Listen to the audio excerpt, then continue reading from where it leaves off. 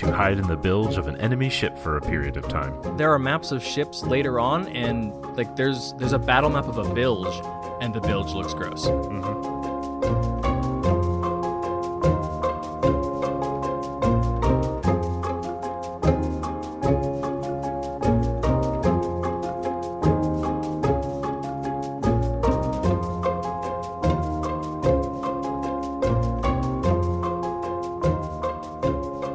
Live from the Mundangerous Rodeo in New York City, I'm your host Shane. And I'm your host Ishan. And welcome to episode 206 of Total Party Thrill, a podcast for game masters and players where we discuss our campaigns in order to inspire yours.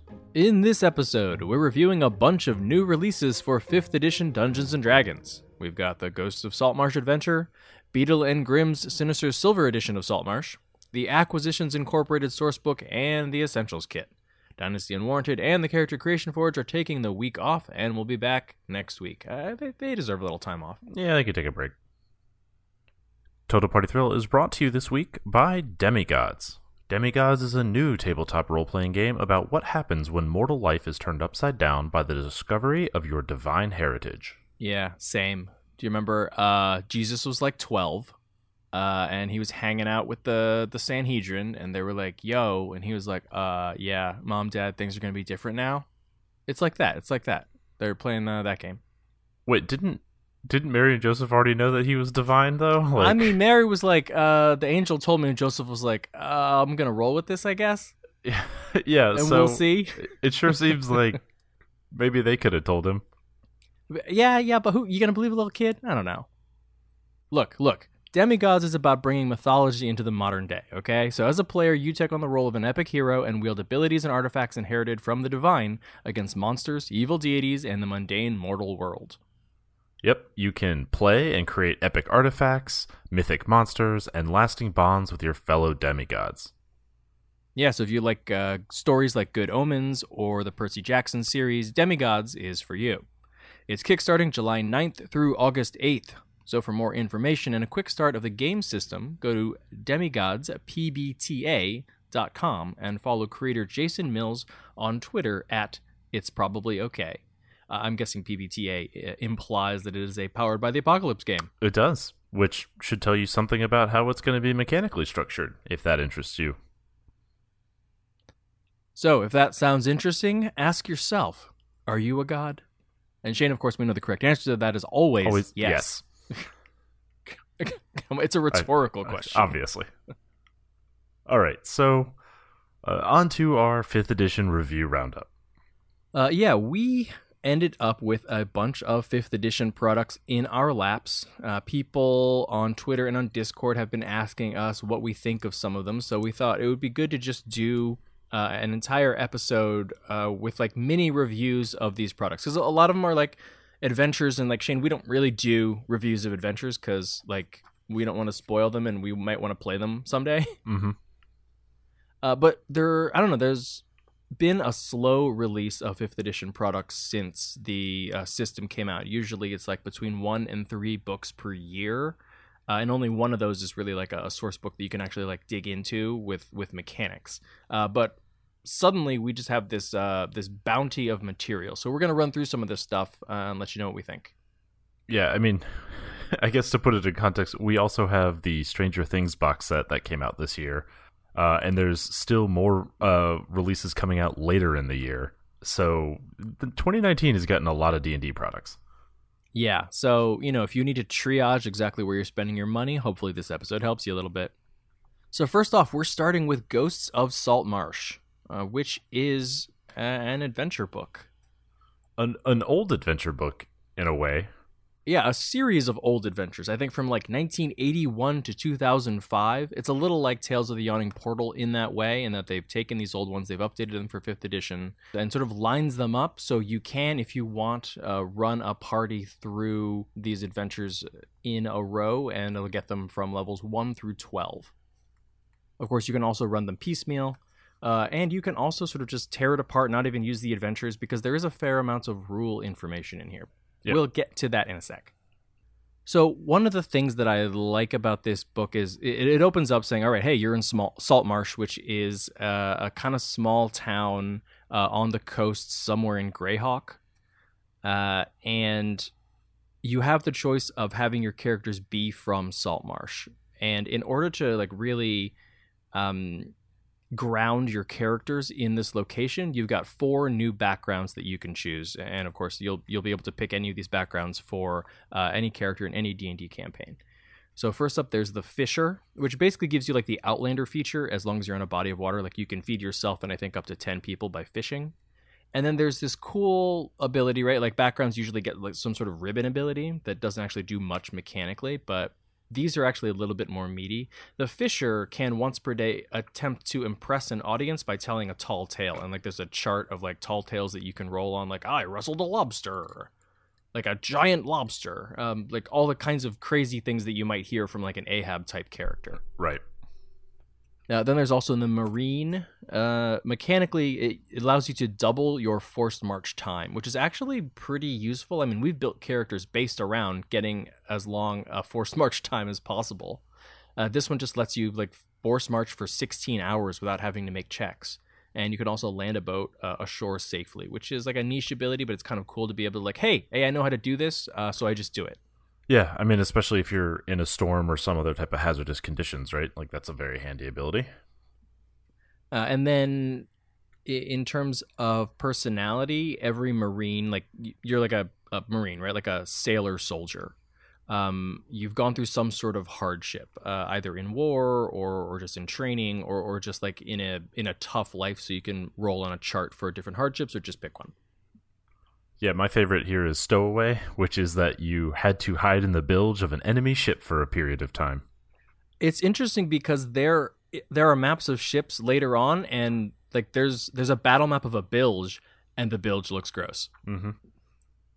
It's an unpleasant place. So next up we have the Shipwright, which gives you the feature I'll Patch It, which allows you to basically restore hit points to your ship once.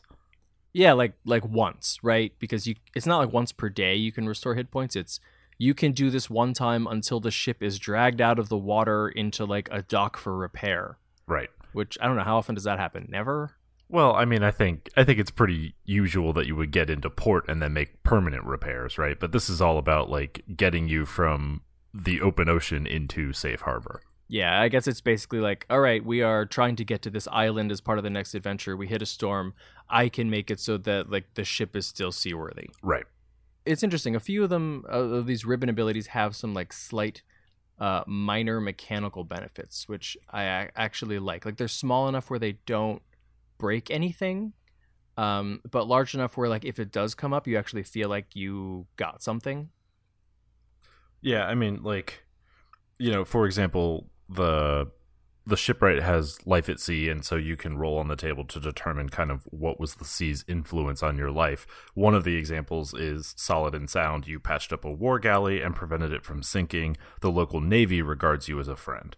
Right, so you get like a bit of like a background contact. A lot of these will tell you like here's a person you might know in town, so like you can start right away by doing your investigation because that's what the adventure is about. I like that. And in a lot of campaigns, you're going to have like a local navy somewhere, and it's a nice opportunity for the GM to be like, hey, you're interested in this? Great. Like, here's a contact for you. Yeah. Or something like Master of Armaments, which is you specialize in designing and mounting defenses for the Navy, so you can easily recognize and determine the quality of such items, which is useful for salvage. Next up, we get Smuggler, which has the ability or the feature Down Low, which is basically, you know, you've got a smuggler network and safe houses in shore. Right. And it's good that you have those places to hide because you also get a claim to fame, which is sort of like the big heist that you've carried out or like some reason that people have actually heard of you before. Yeah, this is the whole Kessel Run type thing. Right. The reason that you might need those safe houses in the first place. All right. So a lot of the mechanical information in this book is sort of spread out in sidebars or there's just like bits of information as you're reading in different chapters that honestly makes it a little difficult to find stuff if you're not actually using the adventure. I think on, you know, if you have a D&D Beyond account, it's a little easier because you can sort of search for the rules. But there is like a mini renown system sort of nestled into here. Somewhere in Chapter 3, one of the tasks is to earn the trust of one of the factions that you encounter. I do like this as sort of like the setup for any other type of situation you might put a party in any other type of adventure where you need to like win the trust of a faction. It lists a ton of different modifiers to like your like reputation score with this particular faction based on your party's actions. Like, so if you killed one of them, it's like a -1 for each one of the members that you've killed, even if you didn't necessarily know that like they were a member of the faction in the first place, right? Mm-hmm. But if you show up with like captives of theirs that you freed, obviously you get like a +15. So it's an interesting group of modifiers that you can easily adjust for any game that you want to play. Then you also have the chance to make charisma checks to increase your solidarity with that faction. And this is like, here are a list of tasks you could undertake. They all take like 3 to 4 hours in game. You should need to role play it out, and then when you're done, you can make a charisma check. Here's the DC for it, and if you succeed, you get a certain number of points toward like your faction score. And judging by how steep the penalties are, you're probably going to need quite a few of these checks to go well. Yeah, I like that it does say sort of at the end of this section, hey, if these checks don't go well, like that kind of sucks, but there are other ways to gain points. They can send you on quests for you to go kill some things. Yeah, they enjoy that. That's something that's helpful to them. Or you can just bribe them right out. And there's like a mechanical formula. I think it's like 1 point per 10 gold pieces of stuff that you give them. Yeah. The other thing that I like about how they've structured that table is that it's basically all the sub-factions of this group are their own separate check DC, right? So it might be easy to persuade the lowest level members, but they only give you a small bonus to your renown. Whereas if you can get some of the like head, like major named NPCs on your side, well, that's a major benefit, right? Right. And you have the option of going straight to the leader and like potentially like getting a bunch of points there, but the DC is higher, or you can sort of like skirt around and talk to the sage first, and that might appeal to different characters, and you get lower DC, fewer points, but more opportunities to do smaller, more numerous tasks. Yeah. So then the thing you're probably here for if you're not playing this adventure is the ship info, like ship-to-ship combat, statistics for ships. All of that is in here. Part of it is sprinkled throughout Chapter 2, which most of it takes place on a boat. And then later there's just multiple chapters that lay out the information for like ocean faring, a bit like that 3.5 sourcebook Stormrack. Yeah. It's basically Appendix A of ships in the sea, aka right. Stormrack. Yeah. So in Chapter 2, there's a lot of information on like the sections of the ship. It lays them out. There are diagrams. You have maps of different deck layouts. It gives you like instructions and like DCs for running a ship. It lets you know how many people you need in order to run a ship of a certain size. It tells you what crew you need, what crew goes in what section of the ship, and gives you some like bare bones statistics for members of the crew. Yeah, all of this feels like too detailed mechanically, but kind of cool flavor that you might want to try and work in just to have in your back pocket. Yeah, like if you're actually running the adventure, it gets into the nitty gritty. I mean, there are some cool mechanical stuff. Like there are actual rules for how to burn a ship so that you destroy it, or how to sink it by like drilling a hole in it so you let in the ocean. Like those are the two main ways to destroy a ship. I feel like there's already rules for that. It's called a check. Yeah. Like DC 20, you'll figure it out. Yeah, I think it's really more like for the GM if they're trying to burn down the ship that you are on. Yeah, I think that's like, right. Oh, they rolled really well. Your ship's destroyed. No. We had a lot of HP. Exactly. Yeah. There are DCs for boarding a hostile ship. There are rigging diagrams. So I guess if you like really want to know, can you cross from this mast to that mast, you will. Yeah, that part is a little weird, but I do like it because it's just kind of drawn at the bottom of the map otherwise, and it feels like more of a cool flavor thing on the margin of a map. That kind of like reminds you that, oh yeah, you're looking at 3 decks, but this is a map of a ship that has rigging above it.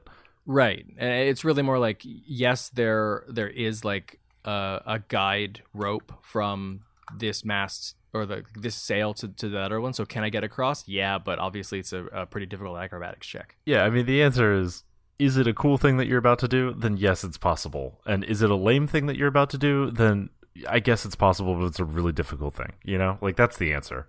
Yeah.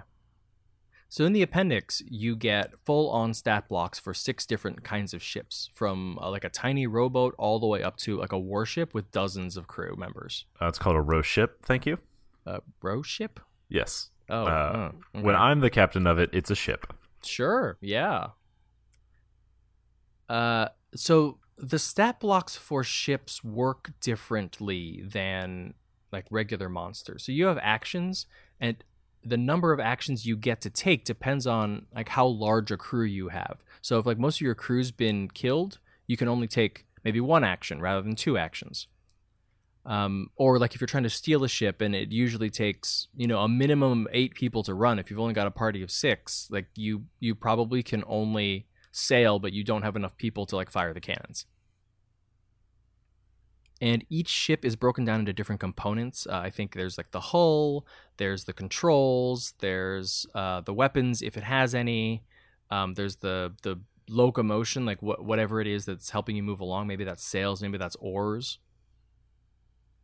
It lists what kind of crew you need. There are maps for every single one of these, and there are rules for things like mutiny checks if you're, want to play Mutiny on the Bounty. Yeah, and then there's also like cool little mechanical effects, like your movement speed degrades based on how many hit points you lose to your given, like either your sails or your oars. Yeah, each section, like each ship is kind of like a Mega Man villain, right? Where like each component has its own HP total. So like for example, you can knock out somebody's sails entirely, but like the hull is not damaged and neither the controls. Or you can knock out the helm, so there's no control, but it still moves quickly because it's got the sails. Right. And then the biggest ships have multiple like control functions, multiple movement functions, and multiple weapon functions, right? Right. And then if you destroy the hull, if the hull is reduced to 0 hit points, then like the ship is sinking. Right. There are a list of ship component upgrades. These are basically magic items like a magically reinforced hull, like better oars, magical like sails, a hull that like makes difficult terrain within like 200 feet of your ship.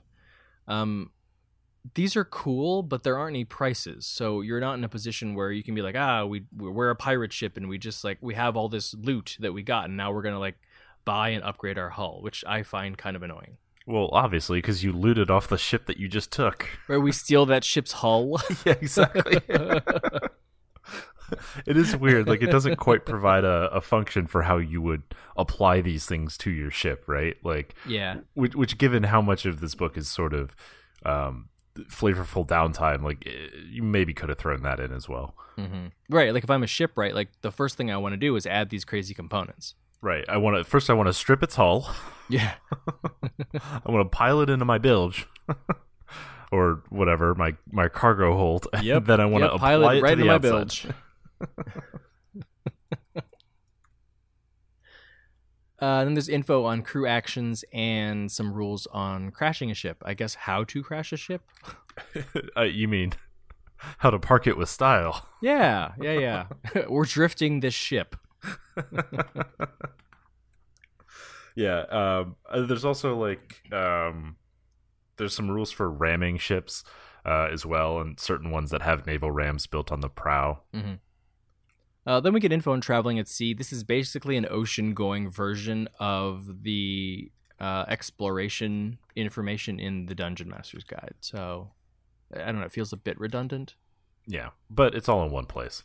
Yeah. Then it lists hazards. So anything from like fire on your ship to a storm at sea to a conflict with the crew. DCs for avoiding those or dealing with them.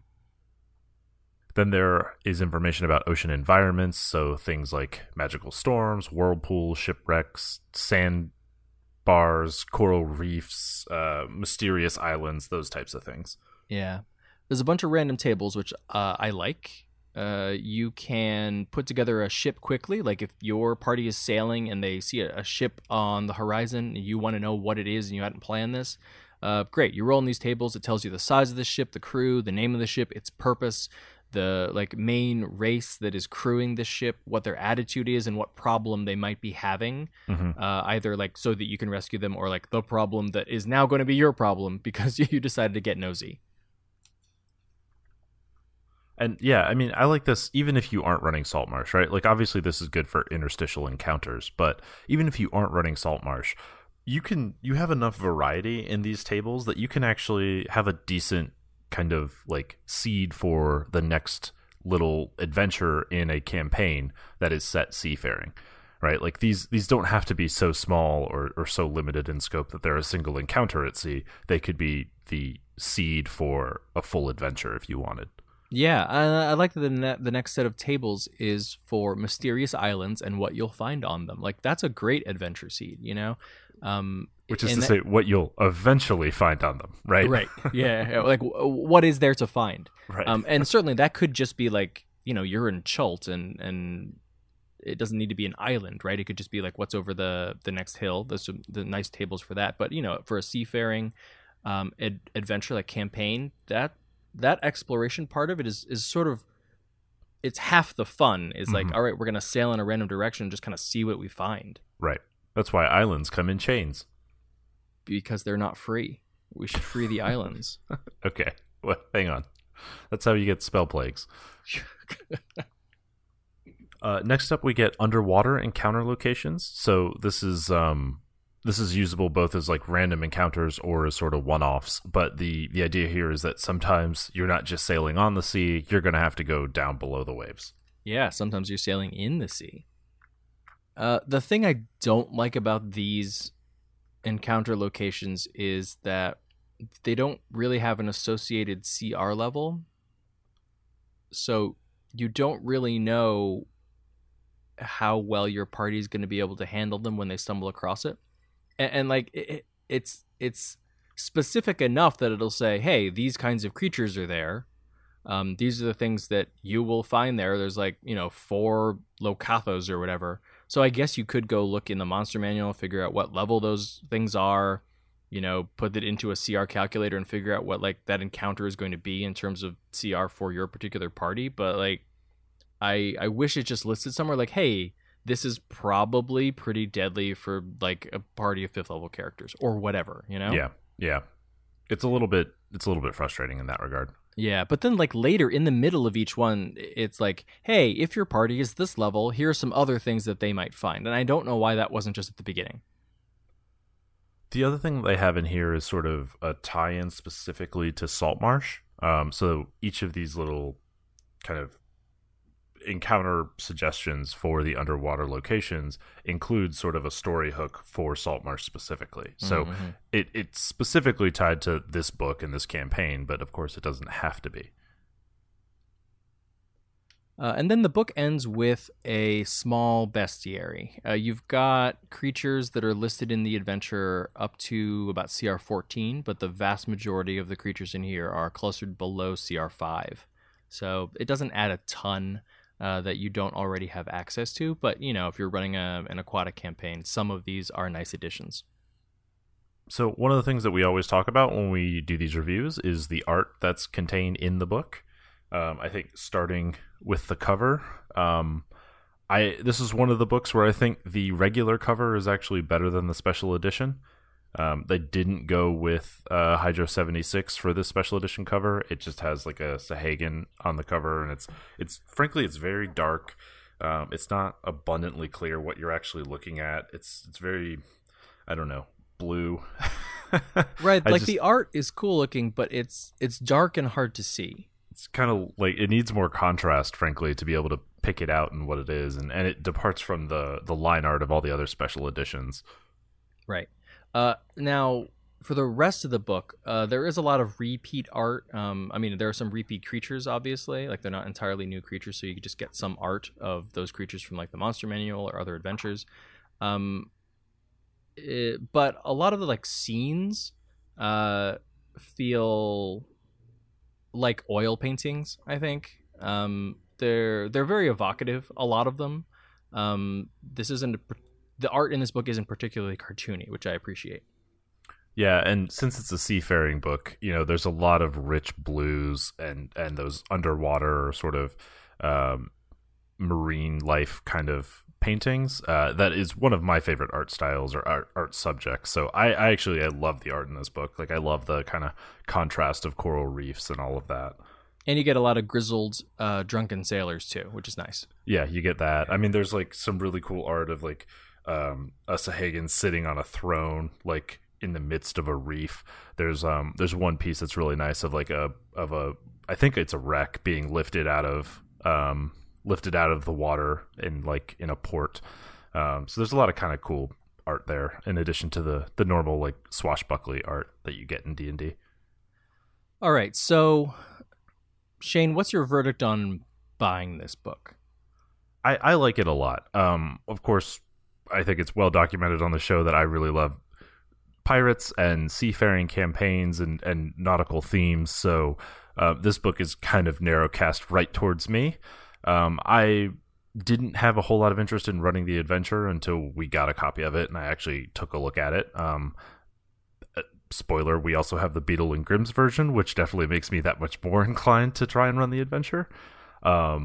But yeah, no, I like this book a lot. I think the rules in it are great if that's something where you wanted to run nautical adventures and have that kind of D&D level of granularity that you expect.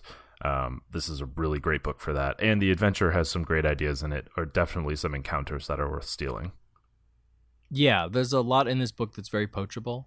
I'd say, like, in terms of the adventure, it's basically like Tales from the Yawning Portal, in that you can use the different adventures together or separately, but there's not really anything about them that like really stands out as being like truly amazing, because like there isn't like a necessarily a consistent through line in the way that there is for like Out of the Abyss or Princes of the Apocalypse. Yeah, I think the through line here is going to be we're on a boat, right? Or we're in the water, right? That the sea is going to be the through line for these adventures more so than any given overarching plot. Right. But the new rules, I think, are really good. Like we mentioned earlier, in some places they get a little too granular and like into the weeds, but I actually really like that, because you can always ignore those if you want.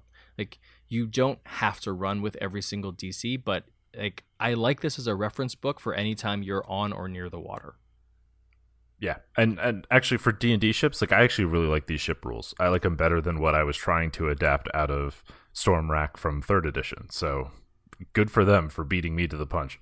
Yeah, definitely. Like relatively recently, I was running like the second part of Morning Glory, and like I had some guys set your sails on fire. And one of the arguments we had at the table was like, there's no way our sails burn up that quickly. Yeah, they're made of like flash paper. They burned in 12 seconds. And I was like, but they totally do.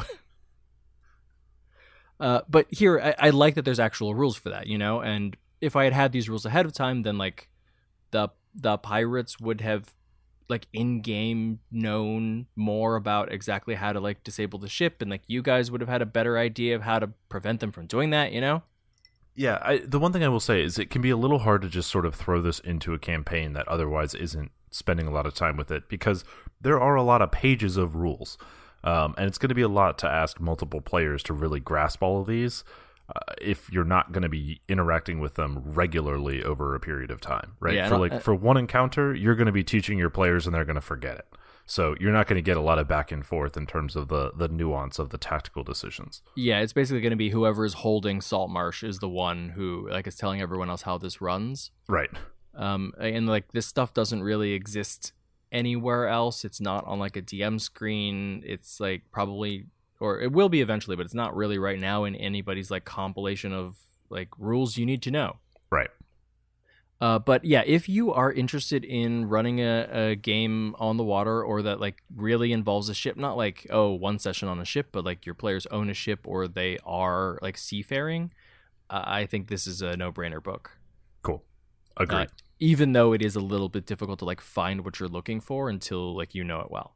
Well, so it's funny that you should say that, because now we should talk about Beetle and Grimm's, the Sinister Silver edition of Ghosts of Saltmarsh. Okay, so we have recorded an unboxing video of that, which will be out at some point. It takes a while for us to edit video. Let's just put it that way. Huh, interesting. It's almost like we do a podcast and not a YouTube. Yeah, very smart. Also, we don't have to shower every time we're on camera. Right. I don't know. I've seen some videos. I don't think it's required. Good point. Anyway, so that's coming. So we won't do like a full-on piece-by-piece review of that because we did that on camera already. However, it's a cool box. Yeah, so what are you getting that's separate from the book itself, right? So the most important thing, I think, is to know that you are getting the book, right? So you don't need to buy a hard copy of the Saltmarsh book and then also the Sinister Silver edition from Beadle and Grimm's. It includes all of the contents of the book in it. What they have done that I think is really clever is they've separated it into 4 physical pamphlets, right? Like sort of softback versions of it. One of which is all of the appendices that you could just hand to players or that you can look up quickly. And then the other 3 are the different chapters of the adventures. So you take a partial book, like 40 to 60 pages at a time, rather than having to dig through this gigantic hardcover. Yeah. So we didn't actually get to this on the video because we hadn't done like a full review of Saltmarsh yet. But I think a couple of the issues that I brought up just now with the book itself are fixed by the Beadle and Grimm's version. And one is you can, like you said, you can hand the appendix with all the rules to your players while you keep the adventure, right? So there's not just like one giant Saltmarsh book that only one person has. Mm-hmm. You can also just like keep that appendix like next to you for much easier reference so that you're not like missing your page when you're trying to run this thing from the book. Well, you don't have to, because it comes with a custom DM screen that includes all of those rules on it. So that's the other thing is like it puts all of these like ship and sailing rules all in one place along with some other useful information that a GM actually needs. So like it is actually now in one place with this custom DM screen. Exactly. Yep. So between just the reorganized adventure book and the DM screen, I think you've got a much easier ability to play with this adventure and all of these rules at the table. But that's not all they have in there. So there's so much more.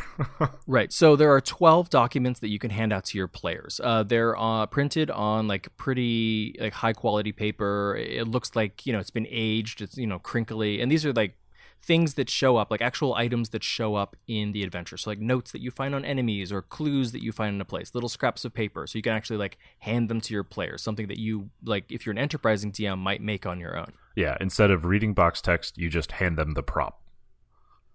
Then there are also a whole bunch of battle maps. Some of them are paper. Many of them are laminated or like kind of a plasticky print. These are helpful for combat. They also have the layouts for ships. I mean, there's just, the big set piece battles, you will have the map available to you for those like iconic encounters. Yeah, and when you're first opening this thing up, it may be a little confusing as to like why some battle maps are in one format or another. I like the thought that was put into this because I was going through the adventure and being like, oh, this one is like wet erase for this particular encounter because of the way that the encounter is set up. Like that makes sense. Like it'll make sense once you're actually playing that encounter. Right. Yeah, it feels like they played this adventure, learned the nuance of it, and then built the box. Like they didn't just look at the adventure and say, hey, cool, like we'll just make these 3 things and check off the boxes here. Right.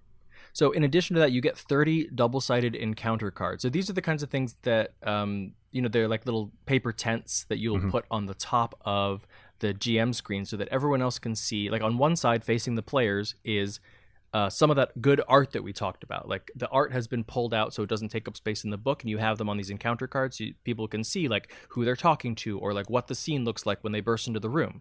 And on the back of it facing the GM is all the information you need to know about that, whether that's a stat block or information about the encounter or like DCs for this particular scenario. Right.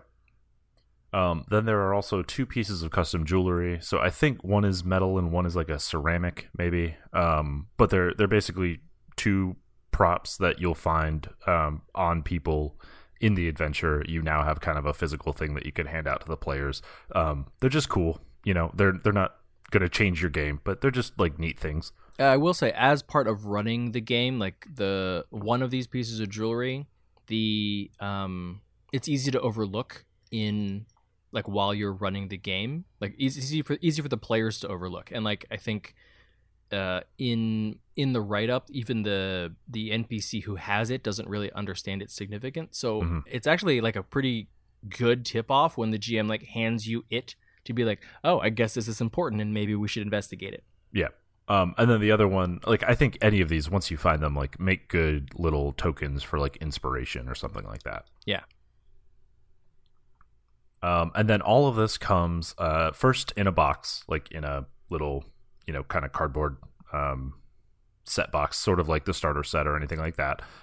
But all of that then comes within a burlap sack that reads, stamped on the side, Saltmarsh Trading Company, which they lovingly note in their introduction piece that has nothing to do with the adventure. It was just a cool thing that they wanted to do. So, hey, they printed it. Yeah, it's a proper burlap sack. Like, I dig it. Yeah, I've got like 6 books stored in it right now. Not potatoes. It would be perfect for potatoes. No vegetables. Or I don't know, limes. I guess would be more appropriate. Exactly.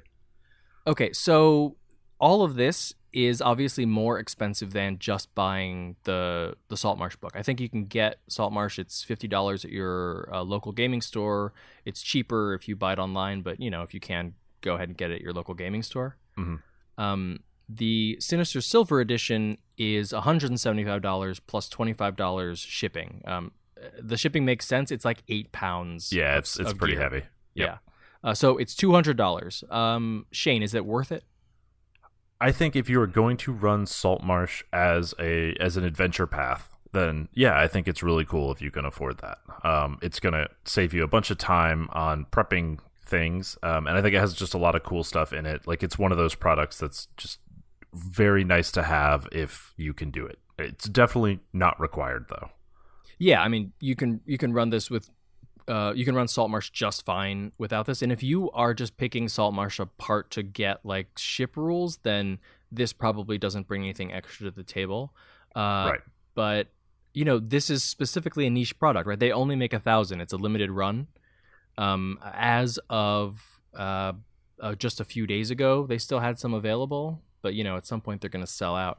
I think like if you want to do pirate type games, and like you said, if you want to run straight through Saltmarsh and use all of the bits of the adventure, then and you feel like getting a high quality product because you've got a little extra cash to burn, I think it's totally worth it. All right. Well, speaking of high quality products, if you've got a little cash to burn, Total Party Thrill is brought to you this week by D&D Beyond. So D&D Beyond is the official digital toolset and game companion for Dungeons & Dragons. Yeah, you can use it to build characters. You can track your campaigns with it. You can, if you have a paid version, share it with other people in your group so that only one person actually needs to pay for it. That's something that we're doing right now with our campaigns. And everybody just gets access, like online or just on their phone. Yep, nobody forgets their character sheet anymore. Nobody loses track of how many spells they had cast last session. We all stay on the straight and narrow. Well, everybody forgets their character sheet now, but they still have access to all their info. Good point. You can also use it to run adventures. They've now got a beta encounter builder that's available to use as well. Yeah, it's a good point that you just made about like being able to save the character progress and like resource expenditures. I think one problem you usually run into is like, you're supposed to have, I guess, 6 to 8 encounters between leveling up and like a certain number of encounters between long rests, but it's difficult if your session doesn't run long enough to cram all those into one, right? So like people need to hold on to their sheets and like not adjust their HP or their spells spent like while we're waiting a week, and like sometimes it's a couple weeks, and that's really complicated. It's just much easier to just open up like D&D Beyond again, and like everything's right there for you just as you left it. Right.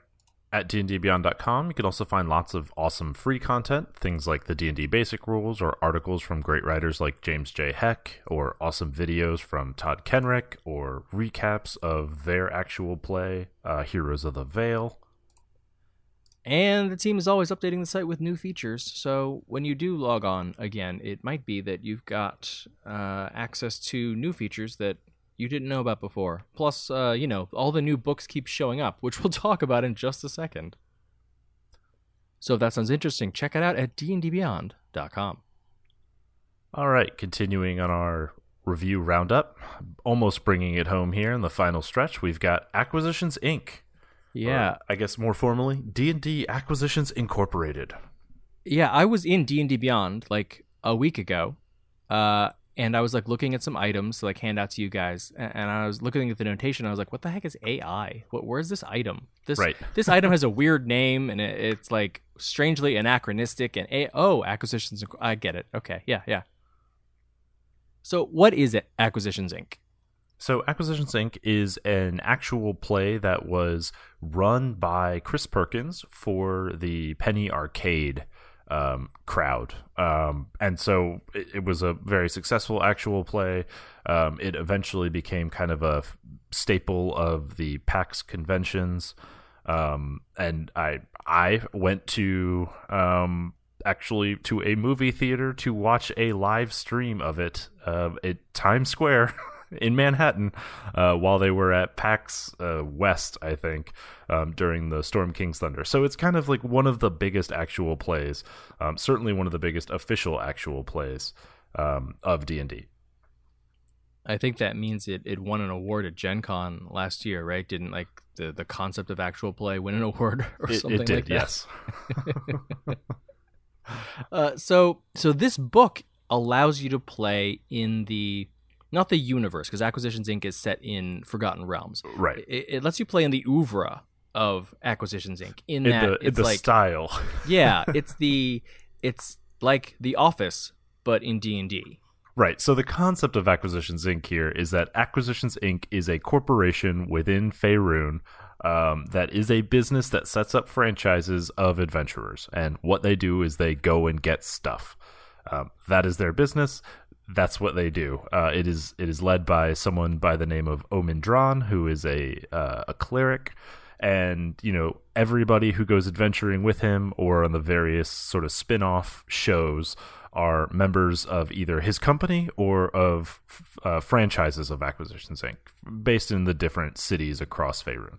So the conceit of this book is that your group is creating its own franchise of Acquisitions Inc. somewhere in Faerun. Yeah, so it's got, it opens up with an introduction and then a corporate prospectus. Here's why you should invest in our business. Right. Here's why you should open up a franchise. Here are all the things that will enable you to do. Also, here are all your responsibilities as a franchisee. Right, exactly. So in terms of the book itself, it opens with a fast franchise generator. These are random tables that'll give you a logo for your franchise. It'll let you pick a headquarters. It helps you pick out staff. This is like if you don't want to go through all the rigmarole of like figuring out exactly who you are and what you're doing. I kind of like this better as like maybe a quick way to come up with a rival franchise, because I think if you're going to play a full game, you want to go through everything step by step on your own. Yeah, it's good for a one-shot, though. Oh, yeah, that's true. Like at a con game. Yeah, exactly. So then it explains franchise advancement. So your franchise, right, your party begins at rank 1, franchise rank 1, and it goes up to rank 4. Each of these correspond with the tiers of gameplay. So like levels 1 through 5, levels 6 through 10, 11 to 16, and 17 to 20. Right. And as you go up in rank, there's a little chart that shows that each increase in rank lets you increase your area of influence. So, like, rather than your franchise being in charge of like a small town, it goes up to like maybe a small region and then like a nation. Each time you go up in rank, you can increase your staff size. You get different kinds of staff. You can take on more and more difficult tasks. Your headquarters gets new features, and of course, your costs go up. Actually, they skyrocket. Exactly. Those are costs both to maintain your franchise and then, of course, to pay back to corporate. Yeah. And that's a theme that like this book keeps touching on again, and it's not a problem that I have with it. It is a convention of the genre that some people won't necessarily be into, in that there's a lot of bookkeeping. Right. If you actually want to run this franchise, like part of, I guess, the fun of doing this is thinking, okay, our monthly costs right now are actually 6,000 gold pieces that we have to pay to corporate. And if we don't, then we start taking penalties. So we need to go accomplish these things, not to save the world, but we need to make some gold. Exactly. And like, some people will be into that, and others, I think, will sort of look at it as like, it's a bit tedious that like just when you think that like you're ahead or don't have to worry about these tedious costs, like levels 1 to 2, you count your arrows, right? But in an Acquisitions Inc. game, you are counting your gold all the time because you always have skyrocketing costs. Right. So then we'll get into company positions, but it should be pretty clear here, if you're playing in the Acquisitions Inc. version of Forgotten Realms, you are dealing with much more powerful characters than your average PCs. Because your position's almost like an additional background, but with actually it's more like an additional subclass slapped onto you. Yeah, it's like a feat that grows with you, as well as usually a magic item that also gets more powerful with you. Right. So like you pick your company position, like what is your position in the company, and then you have a rank in that equal to your franchise rank, and each time that goes up, you get additional abilities. So everyone starts with proficiencies that you just get for free, access to tools that you're borrowing from corporate that you just get for free, and then some magic items and eventually like additional mechanical features and abilities. Yeah, and all of this is presented sort of in real D&D rules speak, but with the same kind of tongue-in-cheek that you would expect of a penny arcade, like, comic strip sort of backed genre, right? So, like, you get proficiency in super narrow examples of using a skill, right? So, for example, the decisionist gets proficiency when trying to influence a decision being made by the group, assess the popularity of certain customs or individuals, or boost the morale of franchise hirelings. Those things are situations. They are not skills, right? Right. Like if you're playing an Acquisitions Inc. game, it is an episode of The Office. You are at times looking at the camera and breaking the fourth wall. And like the book expects that you're going to be doing that. Like I think one of the decisionist abilities is, hey, if someone isn't here and you're taking a vote, like a party member isn't here and you're taking a vote, you get their vote. Right. Like because you're the one here making decisions. And even just like the term decisionist, right? That's not a fantasy trope. The cartographer, sure, but the documancer? Right, like you're in charge of contracts and like legal arguments. The Right. hordes person, which is the like person who like finds and gathers magical items. Even the terminology is tongue in cheek. Right. Almost all of these are good. Obviously, like you get some quite powerful abilities when you get higher level, and some quite powerful magic items. I don't necessarily think that they're like one is better than the other. It's really more. What are you interested in doing? And I like the idea of being someone who isn't necessarily spec'd for this task, but you get better at it because that is your job. Yeah, it strikes me that these things don't particularly synergize with a particular class very well. Mm-hmm. They're just sort of extra things. Like, they're not ribbon abilities because they're useful, but they're like non-optimized flavor items rather than sort of leaning into whatever your class does and making you that much better at it. Yeah, so if you do want to optimize, you should actually like take a look at these and probably pick something that you're not already good at, because you'll get things like advantage on this niche use of these particular skills, but you might already have advantage on those skills. Mm-hmm. There's a list of franchise tasks and downtime. You can, well, there's the regular downtime activities that you can take, many of which are renamed. But then there are lots of different tasks that a franchise can do. It's a bit like the tasks that you can undertake while you are like in the exploration pillar in the Dungeon Master's Guide. But these can be things like, building up a new franchise, or like, finding work somewhere else. They're things that like the organization might actually undertake, but one person is in charge of doing that. Yeah, like, a reorg. Right, that sounds fun. Yeah. And only if you roll well does it actually save you any money. I think the most common outcome is that it costs you extra. Yep, that makes perfect sense. Or you can do, some marketeering. Right. So there are some player options. There are a couple of backgrounds, things like Celebrity Adventurer's Scion or Failed Merchant. Rival intern, of course. That's kind of one of those common tropes of Acquisitions Inc. is that lots of employees who aren't paid are interns, and interns are imminently expendable on account of they're not paid and we don't know their names. Oh, so hirelings. Yes. Yeah.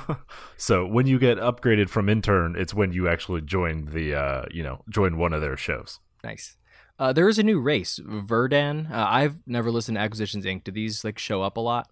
I've never heard of it, but it could be. They're basically good aligned chaos goblins. They were tainted by some sort of creature. They were goblins and now they're goblin-y people, but they have high charisma and high con. At level 5, you grow from small to medium, which is weird. They have bad telepathy. They can make rerolls when they spend hit dice to heal, and they get proficiency in persuasion and advantage on wisdom and charisma saving throws. So they're pretty good, but they're a very strange race.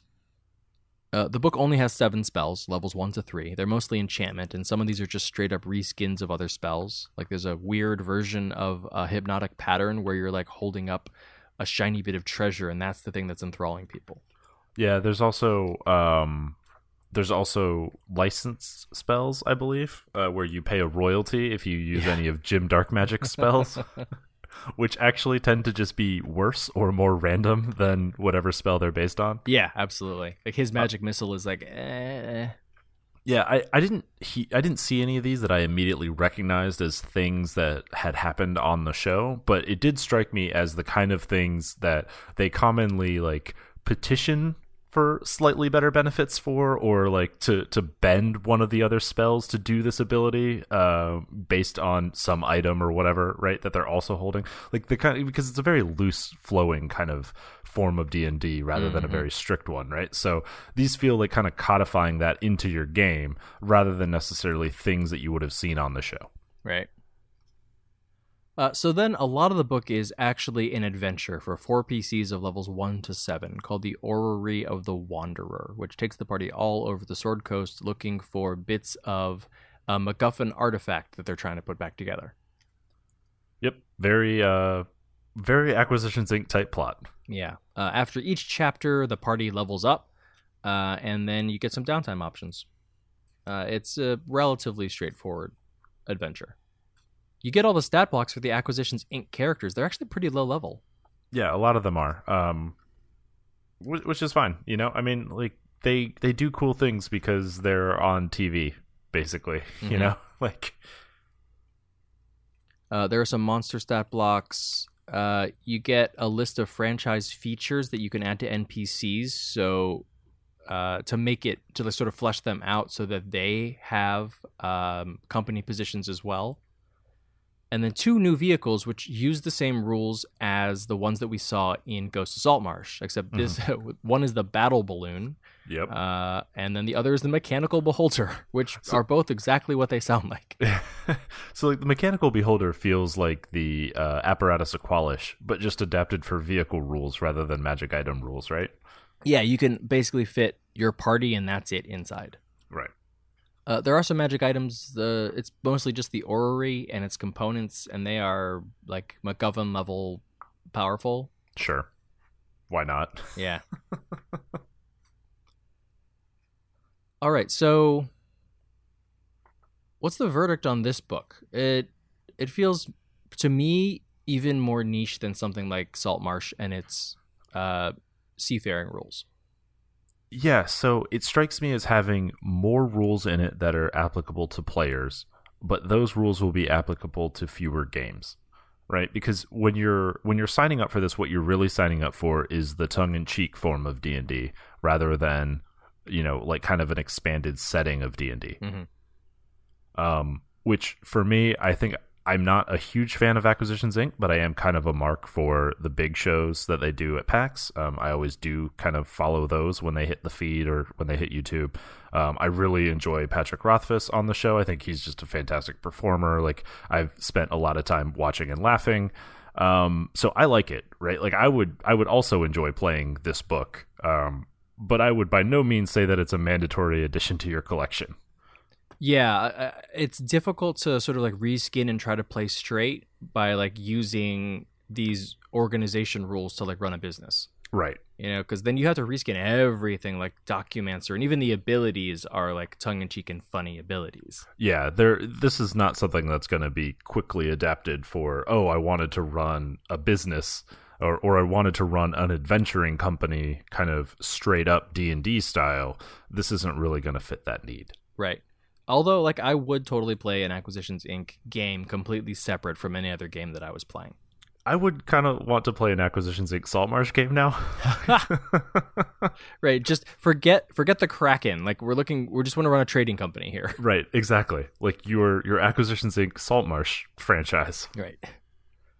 So yeah, niche book. It does what it does really well, though. So if it's your thing, it's worth it. If not, you can easily skip it. I also enjoyed reading it. Just straight up, like, it was actually a fun book to read. Yeah, I agree. Which is not the case for every D&D book. So actually, yeah, you're not going to waste any time if you go to your local game store and like thumb through it. That'll be fun. Yeah. And the art is very like cartoony and campy and fun and fits perfectly with the genre. Yeah, and it's very Penny Arcade-ish art. Right. So if you like that, this is your book. All right, so last up, we have the Essentials Kit, which is... It's not really a review so much, but I thought this was far more interesting than I had initially thought it would be. So this is a box set. It's a bit like the starter set. It includes everything you need to run the included adventure, which is Dragon of Icespire Peak, which is levels 1 through 6. Mm-hmm. So it comes with 11 dice, a DM screen, a map, a full-color map, character sheets, like blank character sheets, a bunch of terrible cards that let you track initiative, sidekicks, magic items, conditions, and all the quests. I thought the cards were fine, but sure. So the main draw of this box set is that you don't need any other books. It has everything that you need, like everything. You can own nothing about D&D. You don't have to know anything about D&D. You can buy this and you can run Dragon of Icespire Peak. The drawback, though, is you can't run anything else beyond it without then going out and buying like the PHB, the DMG, and the Monster Manual. Right. So this is retailing for $25. For now, it is a Target exclusive, and you'll be able to get it everywhere on September 3rd. It's only $25, though, which is pretty cheap for like an in-store D&D product. Yeah. All right, so inside, you've got a rule book. It's a 64-page cut-down version of the PHB. So it's the basic rules, right? No. Okay. So there are rules for... It's basically rules somewhat rearranged for people who do not know what they're doing so that they can build characters, and specifically the characters in this adventure. Okay. So it starts off with like how to create a character, and here's how to play the game. There are rules for dwarf, elf, halfling, and human, and then each of those, like, it's very bare bones sub races. So like no drow, there's no variant human. Like it's just a very simplified version of what you'll get in the PHB. Mm-hmm. Then there are rules for bard, cleric, fighter, rogue, and wizard. Each of these only gets 2 subclasses, and the spell lists only go to level 3. Like, it completely ignores everything that you're not going to be using for this levels 1 to 6 adventure. Then it also includes a limited number of backgrounds. There's 5. And then a very cut down version of the spell list, although I kind of like that. Like, there's still 74 spells from levels 1 to 3. And then in the back, you get stat blocks for what are called sidekicks. We'll get to those in a little bit. The adventure itself is written as if anyone who's reading this could be the GM or could be the player. Like, you open it and it's like, what's a GM? What's an NPC? Like, This is very much like, hey, like my like uncle bought this for me at Target and doesn't really know what it is and handed it to me, and like we opened it up and we're digging through and like, oh, what's D&D? That's interesting. Right. Oh, it's kind of like a choose your own adventure book, huh? Yeah. There's a map of the Sword Coast right near Neverwinter, and then it starts off with a walkthrough of the adventure, but the adventure begins with character creation. It's like step 1, make characters, which is so interesting. Like, it's really hand-holding you. It's walking you through if you know nothing about D&D, right? Yeah, exactly. And it introduces, I don't know, it calls it like a one-on-one rules variant, but it's not. It says you can play with a GM, one person is a PC, and then you add in one of these sidekick characters, which is a bit like a hireling, or you can play with 4 or 5 players. Sure. But like the whole thing is sort of balanced around one person and one sidekick. Oh, okay. So it's very much a training wheels adventure. Like, you start in the town of Phandalin, you can like run around the town, meet some people, explore, and then there's like a board with starter quests. Like, they're literally called starter quests, and there are 3 of them. Cool. You complete 2, and you unlock 3 more. Yep. Complete 2 of those, unlock the last 3. So most of the book then is just adventure location. So like the quest is, if you accept this quest, go to this section on this page. And then the rest of the book is just, well, here's that location, here's that location, here's that location.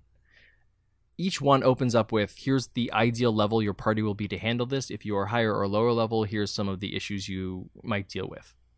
And it's not 100% linear. Like, some of these locations will connect to others or give you tip off about a different location, or the party can possibly stumble on one of these locations on the way to another one. And then I think the main draw here is that the eponymous dragon, can show up at any of these locations, but then will retreat after it eats or takes some damage. So the dragon is sort of omnipresent, but not until the end do you actually go to Icespire Peak and have your final showdown with it. Yeah, I like this. Like, every time your party goes somewhere, you roll a die to see where the dragon is. And if they happen to be where you are, like, it doesn't murder all of you, but you get to see the dragon. It shows up and like eats some livestock, and if you try to attack it, once it takes 10 damage, it's like, peace, I'm out. Yeah, right. But it puts dragons early on in your Dungeons and Dragons, right? Yeah, super cool. And then you have that final showdown, like when you finally get to its lair, like it eventually, like, you run out of quests, right? And the final quest is like, go to Icespire Peak and kill the dragon. Right. So you show up there, and then like hopefully you win it. And then it just ends with stat blocks for every enemy in the adventure. You don't need the monster manual at all. Everything that's mentioned gets a stat block. Cool.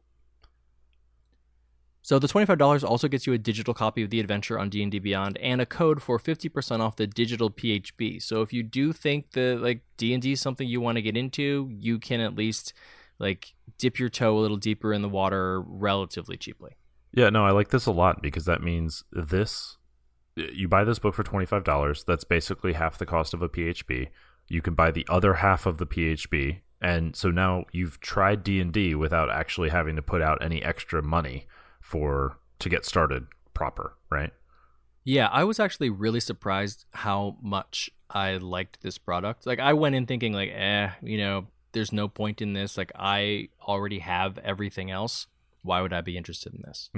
But I think there are really sort of like 2 markets for this product. One is the experienced GM who wants an easy way to introduce very new players. Like, I keep thinking at some point I'm going to introduce my wife's cousins to D&D, because like, they all get together and play Catan or like Ticket to Ride. Like, they get board games, they like them. And I've been thinking, like, how do I introduce them to D&D without scaring them off by like throwing down 400 pages worth of books in front of them and having them look through everything, right? Right. Yep. But if we're starting up, like, I was thinking, okay, I'll make sure that like, don't pick a druid and don't pick a tiefling. Like, these are complicated. But I don't have to do that with this. I can just hand them this tiny little pamphlet, and like, they pick one of like 7 sub races and one of like 9 subclasses, and they're good to go. And like, there are no druids. Right. Yeah. And then the other would be like a group of players who doesn't know what they're getting into, but wants to learn on their own. And like, this really walks you through it nicely. Like, the encounters are tidy. It's even got a little bit of replayability. If you ended up with this thing in your hands and you own a bunch of other D&D products, you could still like use some of these encounters elsewhere at low levels. Yeah, this strikes me as a product that would do really well in the hands of somebody who started with more like a Powered by the Apocalypse game, right? If your entree into RPGs was not through D&D like games, right, where you buy a big book, digest all the rules, and then spit out your character. Instead, if you had all the rules put in front of you on your character sheet and you went from there, this kind of gives you something closer to that experience. Right, and just the rules that you need to actually get through this. And then if you want to, open up the whole can of worms later, you can. Cool. So yeah, I'm in the same boat. Like, I think this is a great product for the audience it aims for. And otherwise, like, I don't think you need to go pick it up if you already play D&D. Yeah. Unless you want to buy a copy of the like D&D Beyond PHB, you can basically get this for free if you buy this first, right? Yeah, that's true. And like I said, I might pick it up just like as a tool to introduce some people on like a long weekend. One other thing I will say is that the dice that are included in it, first of all, there's 11 of them, which is not the typical number. Usually you get the 7 dice set. And the second thing is it is actually the translucent dice, not the opaque dice. So it just looks more fun. Yeah, it's a nice little dice set. You get 2 D20s, which is good because like advantage and disadvantage. Advantage, yeah, exactly. Yeah, and you get 46. It's 3 or 4 D6s. Yeah, so it's your regular 10 dice set, right? Which is 46 plus an extra D20. Right. Which again, you need those because you're rolling spell. You don't have. Actually, I don't know if you have Fireball, but you're rolling multiple dice on a lot of these spells because you're doing like 2d6 or 3d6. Right. All right. Do you hear that, Ishan? That is my burning hands because it's an important and useful spell for me to use. Well, I think it's probably the most impressive fire spell I've ever heard of.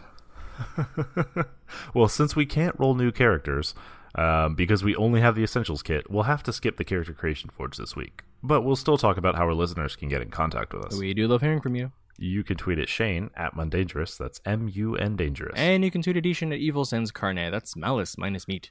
And you can tweet at the show at TPTcast. You can also email us at totalpartythrill@gmail.com. And you can find us on the web at www.totalpartythrill.com. We're also on Facebook and Instagram at Total Party Thrill. And join the conversation on Discord through the link in the show notes. So let's also take a moment to thank our Patreon supporters. Yeah, your support is what makes it possible for us to keep doing this show every single week. So if you'd like to learn more, you can check out our rewards at patreon.com/totalpartythrill. And hey, keep an eye on those rewards because new ones will be coming out soon. So what do we have planned for next week's episode? We're talking about creating lively NPCs quickly. And in the Character Creation Forge, we're building the Green Singer. Well, that's it for episode 206 of Total Party Thrill. I hope we lived up to our name, but either way, I'm Shane. And I'm Ishan. Thanks for listening.